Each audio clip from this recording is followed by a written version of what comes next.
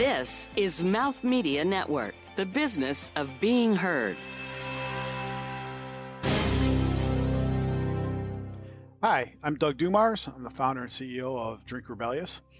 What I love about retail is the way you can directly impact consumers through the many touch points and the ever-changing strategies to reach consumers, especially at the when and where they're most likely to purchase.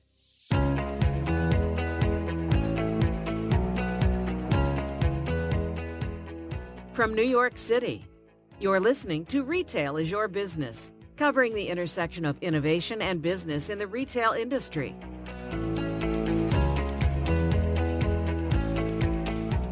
Welcome, everybody, to Retail is Your Business. It is your business. It's ours, too. I'm Mark Rako, one of your hosts, and I'm in business on this show with Rebecca Fitz. Hi, Rebecca. Hello. How are you? I am doing okay. Thank you very much. This is one of those weeks that everything that's been going on is starting to catch up with me, and it's less of a breeze than it has been. So getting everything done, but it's taking more of a toll. This is actually one of those weeks. I don't usually quote look forward to the weekend unquote because I kind of work on the weekend anyway. It's just all one and the same.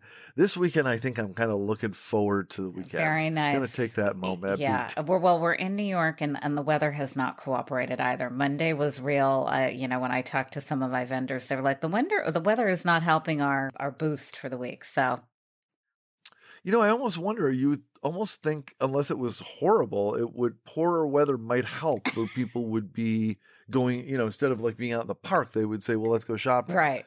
But I guess maybe that isn't the way it works. So, how's your shopping been lately? Have you been out and about and doing your Gold Star shopping? Well, maybe not actual shopping, but I'm certainly out and about seeing who's open, who's got lines, who's about to open, things like that. So, and there's still momentum in the city of New York. So we've got to keep going. So I guess this is about time we bring Doug Dumars into the conversation. Doug, welcome to the show. So happy you're here. Thanks a lot. Can't wait to talk about your company. Well, thanks for having me. I appreciate it. Thank you very much. One thing I would love to ask you is sort of, with a name like Rebellious, how you may view your own self as a rebel in the work that you're doing. Whether or not the name of the company has to do with who you are, I'm interested in where you think you being a rebel has intersected with carving out a CPG product. For us, it's the fact that we're actually kind of going against the norm, right? There's behemoths out there, Pepsi, Cokes of the world. I worked for Pepsi for 9 years. So there's just that nature of launching a beverage company in knowing the belly of the beast, right? Knowing what it's up against, what the retail landscape is, et cetera. And to be honest with you, Rebellious is really, part of our DNA. We really want to bring something innovative and different and really tackling that consumer that is looking for things in a different light, looking to challenge the status quo. They want healthier options. They want cleaner things. We know that trend's been going on for some time, but at the end of the day, how can we challenge the traditional distribution method of beverages to a degree, right? Powders have been out there for a while and they've declined, or on a decline over time. There's probably some pockets that have been able to do better with it recently, but overall they've been kind of on a decline, mostly because of the ingredients that are in there. It's low priced. It's really filler. It's a additive to water. What we're delivering is an organic, healthy, liquid, single serve option that you just add to water with 5 simple ingredients. Just for you guys to see, it's about the size of your business card. Because it's in this very lightweight, portable function, we can be in any retail outlet. We aren't limited to food, drug, mass, which is typically every beverage company that's out there, right? So we can be anywhere. And that's what makes this a little bit different for us, a little bit more rebellious from that standpoint. The other piece is we also want to be very true to the consumer and what they're getting. And we want to, really stand behind it. So we measure this level of health benefits we get. We use antioxidants as that benchmark from our green tea. It's a green tea based product. Most of them, there's 2 flavors that aren't, but most of them, and there's a tremendous amount of health benefits coming from green tea. But even though it's the most consumed beverage on the planet next to water, there's a lot of people that don't like the taste of tea. We we've broken that. We've completely unlocked it. We've made our rebellious infusions super healthy, super beneficial, great tasting, and the fact that these are in a liquid concentration degree level, you can add it to anything. Water, obviously, that's the whole reason we made it, and we designed it around ice water. But you can put it in oatmeal. You can put it in other baking things. I mean, I'm finding stuff all the time, and not to mention it's nice with cocktails and some other things as well. So now you can go with, without having a mojito, without having 1,000 calories of sugar. So you there's just a lot got my of attention. Let me ask you this: on the green tea taste, it does taste like grass to me. Like I'm a cow. So it's interesting. What I'm with you. I know. I wanna like it. I wanna be this. Me but too. it just. So how are you getting around the flavor and still keeping it natural? Yeah, we've got a great flavor house that we've been affiliated with for some time. I knew them before I started this, not through business, through networking, actually. So I met some people that, we started, we decided to come, bring Rebellious to market. They were my first call. I said, hey, how can you guys help us do something here? Because we want to keep it with minimum ingredients, and we don't want to have any artificial of any kind in there, and we want to have it certified organic and keto and paleo. I mean, everything it really fits. And how do we do that? And the second step was, after knowing that we had the tea as the source and we had a supplier for that measures our deliverable for us, and there's only one company. At the time, there's one. Now there might be two, but I don't think they measure their levels of polyphenols still, which is the healthy side of tea. And for us, we had that. Then we decided early on with research that we wanted to use monk fruit as this quote sweetener, for a touch of sweetness. We didn't want it to be overbearing, but a touch of sweetness. And then from there, it was, okay, Flavor House, let's make this work. How do we do a strawberry kiwi? How do we do a blood orange? How do we do a mint? And then can we do a blend of spearmint and peppermint, which is what we have, which is really unique and dynamic. And ironically, that's the one, because we have a touch of lemongrass too. So that's the one that's probably closer to tea, because it has a little bit of the lemongrass. So it kind of brings that earthier component back. But we have peach. That's the number one flavor outside of flavored tea there is, and lemon as well. And then just recently we've taken that same green tea base. So these 5 flavors have about 300 milligrams of antioxidants, and we measure that. We put it on the box. That's polyphenols. That's from green tea, which are the real healthy benefit that come through. And kind of a sense on what that means when you steep tea, whether it's loose leaf or a bag. When you have green tea and it's in there a lot longer than you normally do, and it starts to get more bitter in tasting, because at times you would notice that. That's when the healthy benefits are actually coming through. And nobody drinks it at that point. So you're not even measuring it, and you're probably not drinking, to the level to get that. So a lot of the science that comes out behind the health benefits of green tea, most companies aren't delivering on it, and then the ready-to-drink bottle companies are all processing that out for production, because it's a lot easier to do it without. And they definitely don't. There isn't a tea company that measures it. So we don't call ourselves, tea anywhere on our package. It's Rebellious Infusions. It's, it's fun. We got pictures of fruit kind of splashing in the water, and it's really about healthy hydration, immune support that comes through with it. And we just this past year, we launched 3 more flavors with green tea, and we came out and we have them as Pure Energy. So we brought down the antioxidants a little bit from 300 to about 100, took up the caffeine. In our first 5, we have about 45 milligrams of caffeine, took it up to about 100 milligrams of caffeine. So we went from basically your teacup to a coffee cup, if you think about it, or a diet soft drink to, a low end energy drink, at that end. And we're Pure Energy. The whole point of that is, again, 5 ingredients, organic, nothing artificial. This isn't meant to give you that immediate spike and then a fall off, that crash that often happens with energy drinks or even the caffeine headaches. It's all natural caffeine. It drives really a focused energy. You start to see yourself a little more alert, a little more focused energy to it. We're in a number of professional athletes use our product through some dietitians and whatnot. And the one thing that I caution the trainers and folks when I talk to them is, your players aren't going to get this like rush of energy and the jitters or anything like that. if it works the way it should for them, they probably won't even notice that it's impacting them, other than unless they normally get tired or whatnot. So that's the beauty of what we're able to do. So not only is it good for athletes or individuals or people, or just working at home and that afternoon siesta hits, and you want that little bit of focus there because it's a mundane task or whatever, but the reality is it can be used at any age level too, and that's the beauty of it, because it's super for things like that. The days of Red Bull and 24-hour drinks are going out the window. I mean, they went. I never used them, but I definitely had a crew, and even as we got a little older, sometimes I'd be like, "Do you even know it's a sugarless Red Bull? Do you really want to have that?" Right. Yeah. How can that be good for you? Well, on that note, Doug, great point, Rebecca.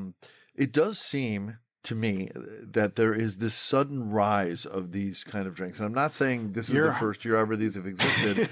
In fact, just in the last month alone, or a couple months alone, on this show, we interviewed someone with one of the people with Cure Hydration. I interviewed someone with eBoost, founder of eBoost, on another show. And there's lots more out there that have been rising up, each in their own lane. And I definitely see how you're separated from the pack, and you got your own place in the world with your product. Question is, looking at this in terms of the retail environment, what do you think is driving this surge of why is suddenly drinking water not enough for us? And I mean this is a serious question. I'm not being facetious. How much of this is in response to an actual need that it's who can get the biggest market share, versus starting to create a need by the existence of the products? And it's sort of like, if we create it, people will come because they didn't realize they needed this, and now that this is available, they're going to want it. How much? Where are you on that scheme? What is driving this? Yeah, my perception of what's caused this shift that we're seeing in the landscape today is really twofold. It's nothing that happened just recently. It's the first part of this is, I really think these larger companies that dominated the space from a market share, from a messaging standpoint, et cetera, and it's the Pepsi that I worked for many years, it's the Cokes, it's other beverage companies, that are out there as well. These large companies, and I worked for two really large ones in my career, have a hard time kind of turning the ship in a direction where consumers want to take it. They kind of force feed the stuff that they have. And that was one of the things that I picked up on in my last couple of years when I was working for Kraft Foods, is we did some, in the categories I oversaw from a finance standpoint, we did a lot of work with consumers, and we were kind of coming out to this the need for customization, smaller portions, so that they could use it for 2 or 3 times and discard it. Things like that they want to be able to do a little bit different. And the driving force is really that individualism and that customization. So we take that to heart here on what I'm doing, because now I've taken it to a whole nother level. Because these large beverage companies, to stay in the beverage lane here, constantly kind of stay where they are. And in a little bit of their defense, they've tried new things, right? I mean, we all know what happened with New Coke, and we all know what happened with some other stuff. The problem is that those were more cost-driven things or marketing-driven things to try to bump a sales number, rather than meet a need for the consumer. It wasn't a need-based change. It was more of a company need-based change, if you follow me on that. So that's predicated this quite a bit. There have been the powders and the sticks. I mean, Crystal Light's been around for how long, right? That was probably one of the early ones that have come out. Kool-Aid, from a powder standpoint, right? That's been around for 100 years. So there are those things that have been out there, but again, those aren't meeting a need for the consumer. So now, as the last, I don't know, we're in 2021, so 10 years, the focus really started, or more, when Whole Foods kind of really started to gain this massive, following and opening up more and more stores for organic, and when consumers are starting to look for healthier and better options. So how do you kind of do that? And from a beverage standpoint, you start to see quite a bit, and many of them launch in bottle and cans. So Bai came out 8 or 9 years ago, right? So, and look how big they are now, and they're perceived to be one of the more healthier options, but they still have some things in their ingredient line that you could argue about. the path of the recent trend, I think, is trying to salvage, the low barrier cost to go into the marketplace. And right now that's powders, right? Going by powders is definitely the lowest cost. It's the cheapest to pull together. That's why you see so many companies pulling powders together, and they're all trying to get their little niche on. Okay, it's electrolytes. Okay, it's a vitamin. Okay, it's the emergency play, with the zinc and vitamin D, et cetera, and things like that. So knowing that was kind of happening, and knowing that we could come into this place, and knowing that the green tea space is still growing, but yet the consumer isn't widely accepted of it. I mean, when was the last time I can speak for myself. When was the last time I ever, knowing all these products we've had, gone into a convenience store saying, hey, I'm thirsty. What am I going to get? And I've never gotten a tea ever because I'm thirsty. Well, that's kind of that problem, right? It doesn't really solve any hydration needs. It doesn't solve any of this. There's a taste profile associated with some of it, et cetera. So how do we solve that and deliver the healthy function out of it? And right now we're playing, to your point, in a lane that I'm not seeing a lot of innovation in, targeting what we're doing. Yes, there's some other things out there that are similar but different. But at the end of the day, I personally think this is one of those where let a company X or company Y continue to market, right? And then we come in and market. It's one of those where it kind of raises that perception for everybody. And it's the real test is being where the consumer is willing to buy at that time. And that's the challenge that all of the companies have in place in front of them, and we're trying to solve as well.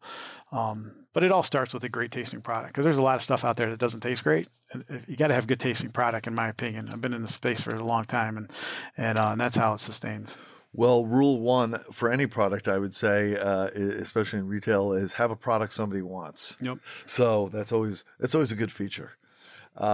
The other side of our antioxidant play that we're playing in with the benefits and the immune support, we have a geneticist, friend of ours, a friend of the company, and he did a little research when we were getting close to rolling this out. And the entire population base is deficient in antioxidants. In their system. It's a naturally occurring product in your body. When you have a hard workout or a longer workout, you burn more of that off. It's necessary for the body to fight diseases and fight things. There's a natural kind of take for that to go in. So that just kind of moved the needle from what we were doing a little bit more, as well as the healthy hydration. Let us bring a product that's actually functional and working for you, rather than just gut fill like so many other products that are out there.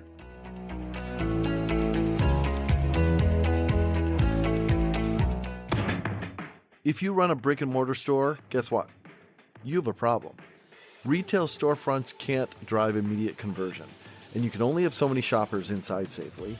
Any hours you're closed, you can't make sales there.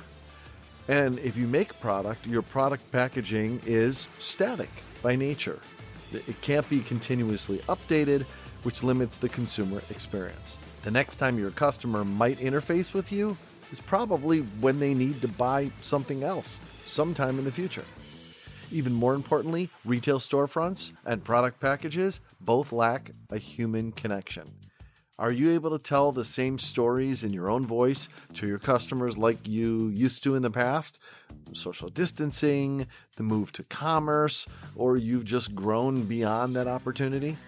You need to take a look at StoryDot. Engaging the customer throughout their journey from store to website to product packaging, StoryDot supports a quick, contact-free, physical to digital transition, letting you tell your story to the customer and enable them to take action and motivate them to share that story on social media. No matter where that customer is, they can hear the exact story you need them to hear. And that can convert into sales and elevate their experience and turn them into your marketers when they share on social media. And key user data is generated, providing more mapping of the relationship with customers. You need to see StoryDot in action and explore how StoryDot can connect the dots between you and customers. So visit www.storydot.com. That's www.storydot.com.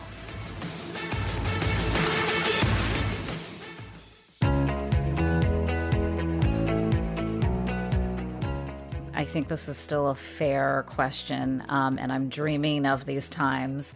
But lunch used to be one of my favorite meals when I went to an office. One, because I would leave the office. I had lots of choices because I was in Manhattan. I sometimes would just go to the deli, and, my eyes would cross when I went to the beverage section because there were so many choices. And I certainly am one of these people who would say, hey, this looks new and it looks like it tastes good. And I try it, and you're completely right. If it didn't taste good, you never had it again. And if it did, it kind of became your regular thing. So in, going into physical retail, we know it tastes good. We know it's different. And also you've already talked about kind of, you can go into any kind of retail, but how do you stand out, when somebody is in front of that cash register or that beverage cooler that's got all those different colors coming at it, almost like a candy cabinet? You're 100% right. And that's one of the lessons we learned about 18 months ago when we launched the company on e-commerce. Very small launch, very subtle, just to get a few things. We did not push hard at any stretch, but we went to about 8 or 9 convenience stores and friends of the company, people we knew. Locations where no matter how bad it performed, we knew it wasn't going to hurt us to come back again. One of those kind of friends that I'm talking about, right? So we wanted to test a couple of different things. We tested our colors on our countertop display. We tested the size of it. We wanted to make sure it was durable enough.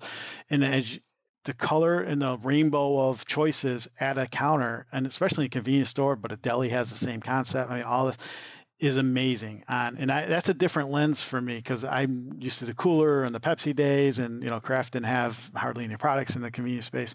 But looking through, so we came back and we have a really stands out. It really pops countertop tray that holds all 10 of our flavors. That's less than a half the size of a sheet of paper. Take a sheet of paper, fold it in half lengthwise. It holds 100 servings. 10 packets of each, 10 flavors. And it really stands out. And then you can maybe see over my shoulder a little bit. I have this. So the answer to the question for the audience, because they can't see our pictures, is that you really need to bring really solid POS and attention grabbing things that drive that. The consumer only has 0.7 of a second that they're glancing at things, and when it's in a crowded space like a deli or a convenience store, it's probably even less. I don't even know what the science is behind that now, but you need to get them from that to actually touching, holding, being interested in your product to move forward, especially if they've never seen it or tried it before. But the beauty now is, in the last 20 years, digital advertising has completely taken off, right? So consumers are seeing things at a very different function. Before it was billboards and bus stops, right? That was how you did it. And it wasn't the first time they saw it. It was the 7th, 8th, 9th. Well, that concept still sits there. It's just that now you can reach them everywhere. So via digital.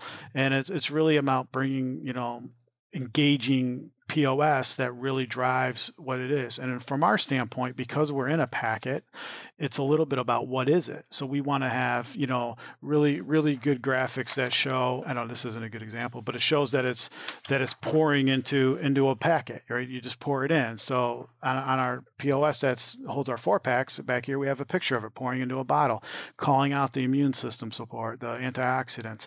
And so they capture that immediately. They know what it's for and what they do with it.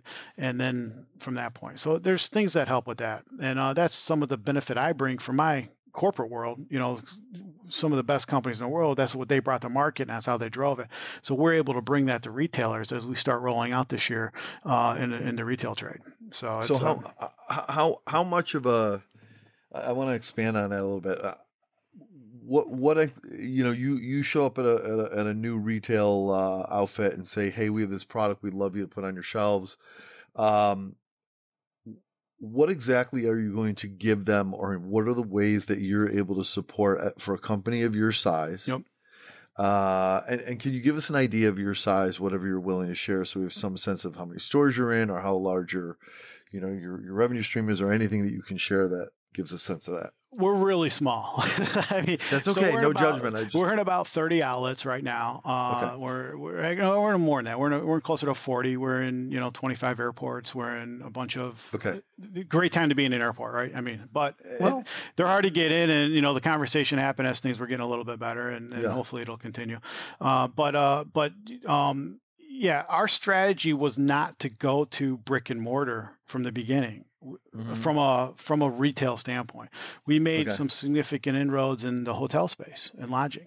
Okay. Well, we started to go down a path with universities, and then COVID came. So we had Okay. this path where let's build up our distribution points. Let's still be in 10, 20,000 outlets, Yeah. physical outlets, but they're just not the Krogers of the world or Walmart of the world, right? That you typically would go for beverages.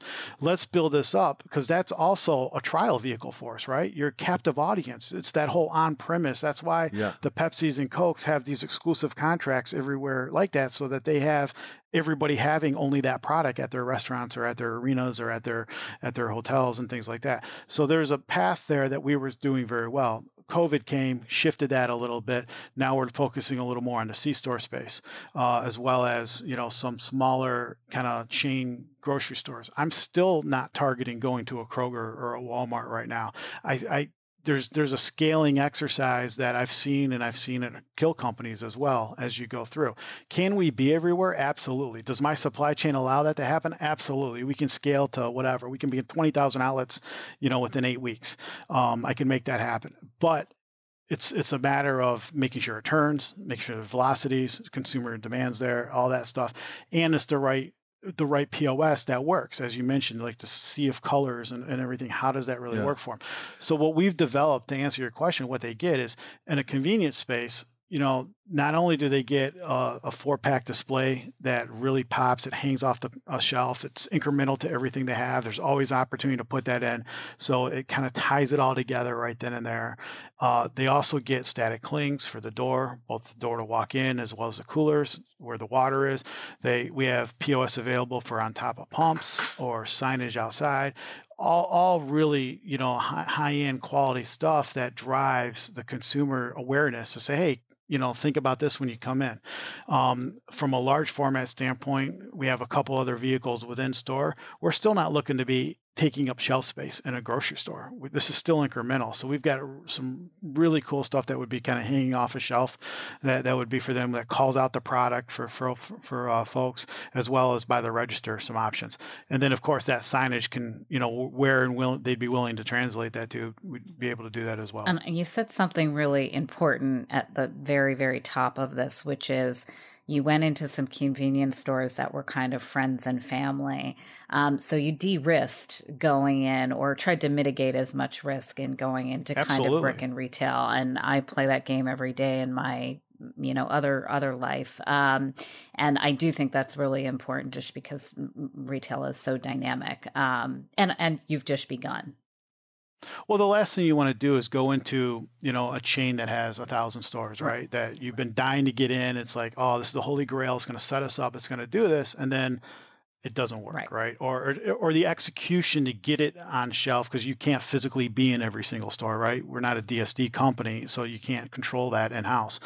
And then it just doesn't execute. It doesn't turn. They look at it and they go, hey, as you pointed out, Mark, there's, other entries coming in that we can use that space for or whatever. And then what are the chances of going back into that? Slim to none anytime soon. You got to be really big at that point. Then you bring it back, but again, they aren't helping you make that, climb that, mountain and click that flywheel going, right? And that's the important behind it. Do these sold by packet, or does it come in a box? Yeah. So we've got a couple of different things. So on our physical retail side, we sell 4-packs. So there's 4 of them in here. Okay. 4 of them in a pouch or whatever. 4 individuals in there. We also sell the retailer can sell these individually at the counter. So we have them in a 10-count box that they just pull one out of the top. So that you can buy just one. And we target that about $1.50 from a retail standpoint. Every retailer is going to have it. It's going to move it a little bit, but that's the kind of the target range, $1.25 to $1.50. From an e-commerce standpoint, we sell 12-packs in a slightly larger, package. But okay. So someone buys a single package in a store. They go, hey, that's cool. That's a new thing for me. I like the signage. Just what I was looking for. I'll try that, whatever, right? Impulse buy, whatever it may be. How do you convert that person from buying that packet to deciding to come to e-commerce and buy a 12-pack? Yeah, or come back again and buy a larger one. Or come back again and buy a larger, right? but also since I mean, they could buy as many as they can throw in their shopping cart, I guess, or whatever. But what I mean is there's a psychological block, obviously, of buying, 50 single packs feels like I'm buying a lot of stuff, but one 50-pack box feels like I'm buying one thing, and that gives me a lot of value. So how are you thinking about being able to convert that person into buying a larger amount, as opposed to they'll only buy a little amount each time they're in that store and they happen to think about it? Yeah, I mean, that's a great question. We pose this internally to how do we get them to go from physical to digital, right? That's the marketing tactic that we're after. So we had a few things that we've tested, whether it's QR codes at the register, whether it's in-store promotion type things that, for locations. But at the end of the day, that's the challenge that everybody has, trying to get them into that digital space. So what we try to do is, really kind of like, once they pick it up there, the other drawback, and ours and sticks and everything else, but because we're liquid, it's a little bit more, once you pour this in, you're going to toss this. So there's no more branding behind us. At least with the 4-pack, you throw this in your bag and you look at it again, et cetera. So, and this was a conscious thing. We knew from day one that this was going to be there. This is why everybody's in a bottle or a can, right? Because they have the residual branding behind, whether that's 5 minutes or all day long, that's there. And that's something that challenges every stick company or every single serve there. The other piece is we still need to have the single serve because it's a trial vehicle. And as the convenience channel or the deli or a lot of these places, the consumer still thinks of it as a single use. I'm thirsty now. I want to drink now. I have my Contigo or my water with me or whatever it is, and I want something but water. I want an enhancer to it. And so we still need to have that play, because next thing you know, to your point, while the value might be there to get more, it's still a higher dollar ring. Right. So if you buy a sandwich for $8 or $9 and then you pay another $1.50 or so for a drink to go with it, you already know you're spending, $10, $12 for your lunch. In New York, it might even be higher. But it's $10 or $12 for a can of soda in New York. But when you add in a 4-pack on top of that, now that price tag goes up even steeper, and people think of it as, it's better. Like, hey, my lunch just cost me $15 or $20, and that's not what I can afford to do every day. But the reality is they got 3 other drinks with it. It was really no different on the back in the day in the Pepsi side.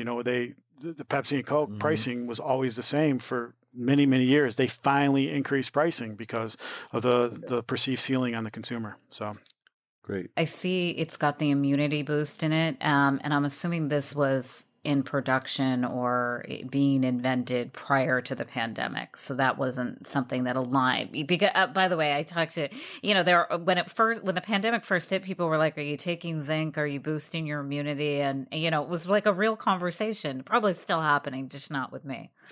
Yeah. You're right. I mean, we've always had this from the beginning as the functional side of it.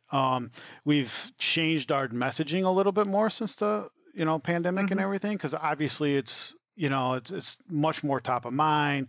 Before, we struggled with, is the consumer even going to know what an antioxidant is?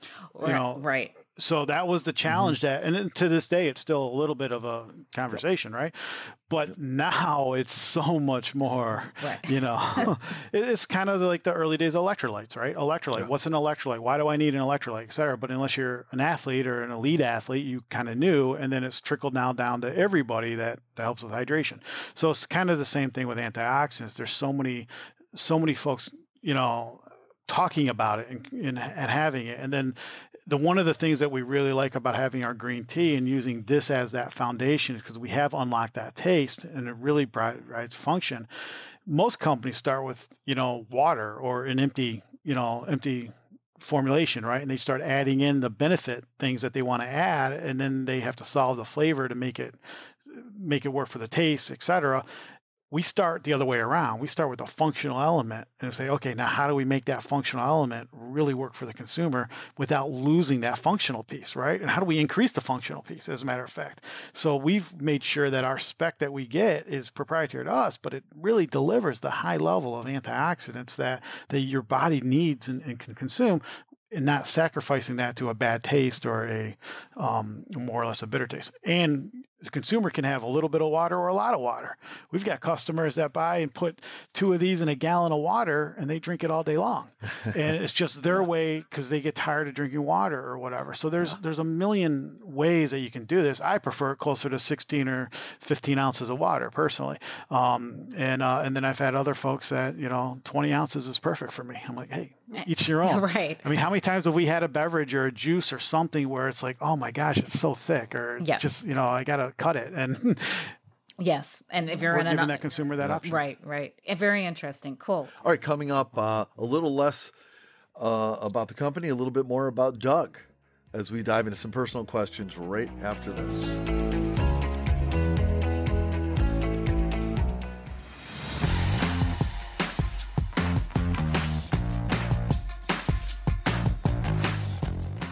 Culture starts at the top, and great customer experience, the only competitive strategy in today's world, is fueled by great leadership. We hear and read this every day, but many brands don't drive customer-first strategy. For those at the top who want to make that leap but don't know how, we'll learn from leaders who share what you must do to become customer-centric. I am Liliana Petrova, and this is The One Thing. The One Thing, Customer Experience from the Top, is available on Spotify, Apple Podcasts, and wherever the best podcasts are found.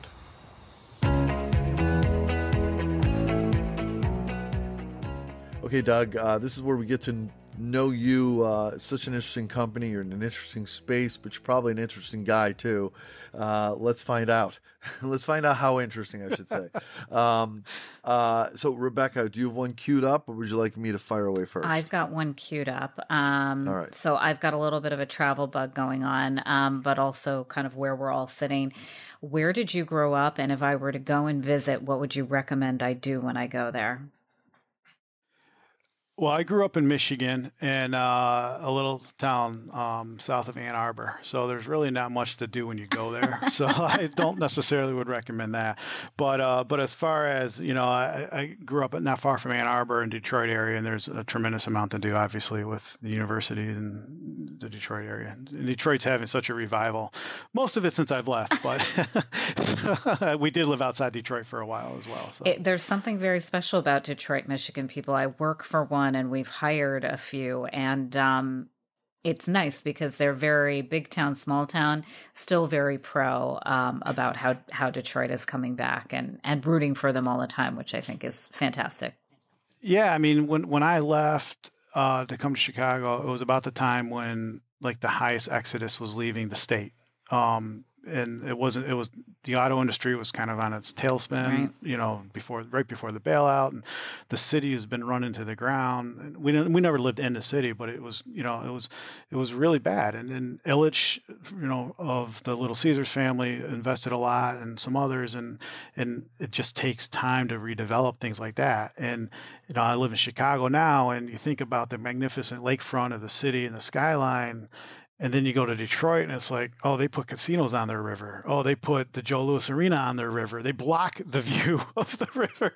I mean, it's the total opposite of how you kind of build this. And, that doesn't change overnight. And now it seems to be, I don't know. I'm not there every day. I have a lot of friends in the area. I do track things from that area, and it was tough when I came here. I got young kids. I'm like, man, how's my son going to grow up a Detroit fan in Chicago, like the arch rival of every division of everything? And yeah, now we're here. You are, and very interesting, by the way. And you're right. Urban planning is a slow ship to turn, just kind of like real estate. So, but very cool.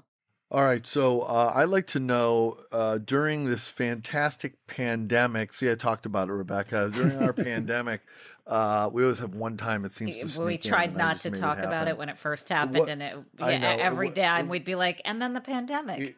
It really wasn't about me filling a hole here, Rebecca. It was relevant to my question. So knowing we are all in a pandemic, and talking about, trying to treat your body well, aside from your product, Doug, What else have you, and I don't know if you have a family or married, what have you done to try to make sure that you and your family stay as healthy as possible in a time when either we're more inside, or the stress level is higher, or we're just not able to do as many active activities, if that's true, depending on where you live. So what have you guys done? Yeah, it's been tough, right? It's tough on everybody, and it's tough when you're building a company like this, where literally you could work around the clock as well.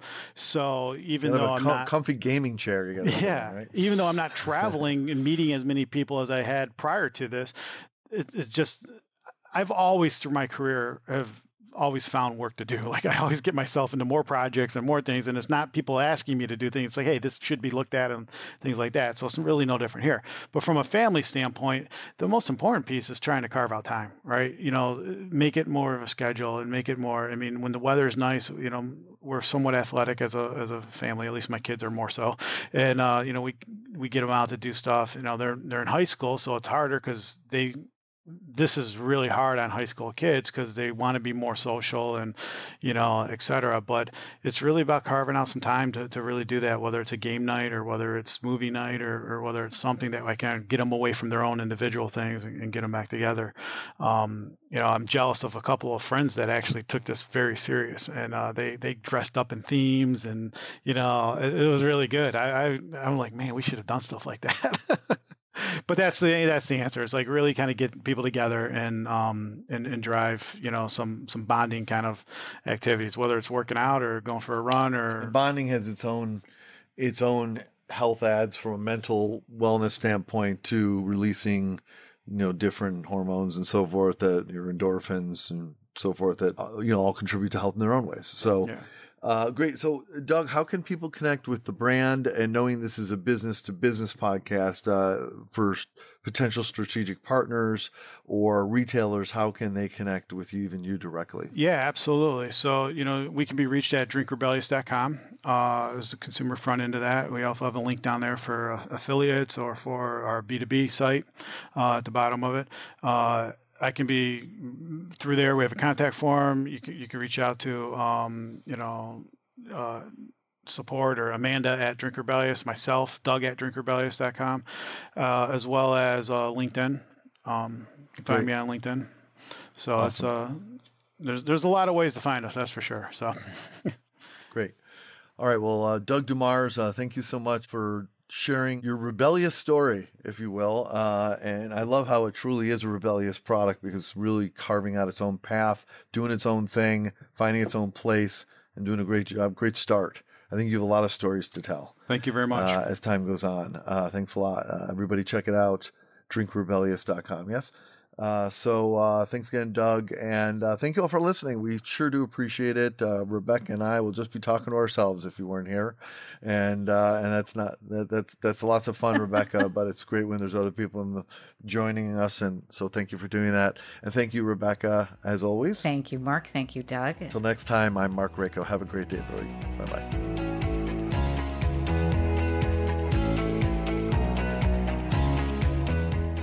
This has been Retail is Your Business, produced by Mouth Media Network. Copyright 2020. Your brand message can be on this show. Email us to find out more at podcast@mouthmedianetwork.com. Thank you for listening.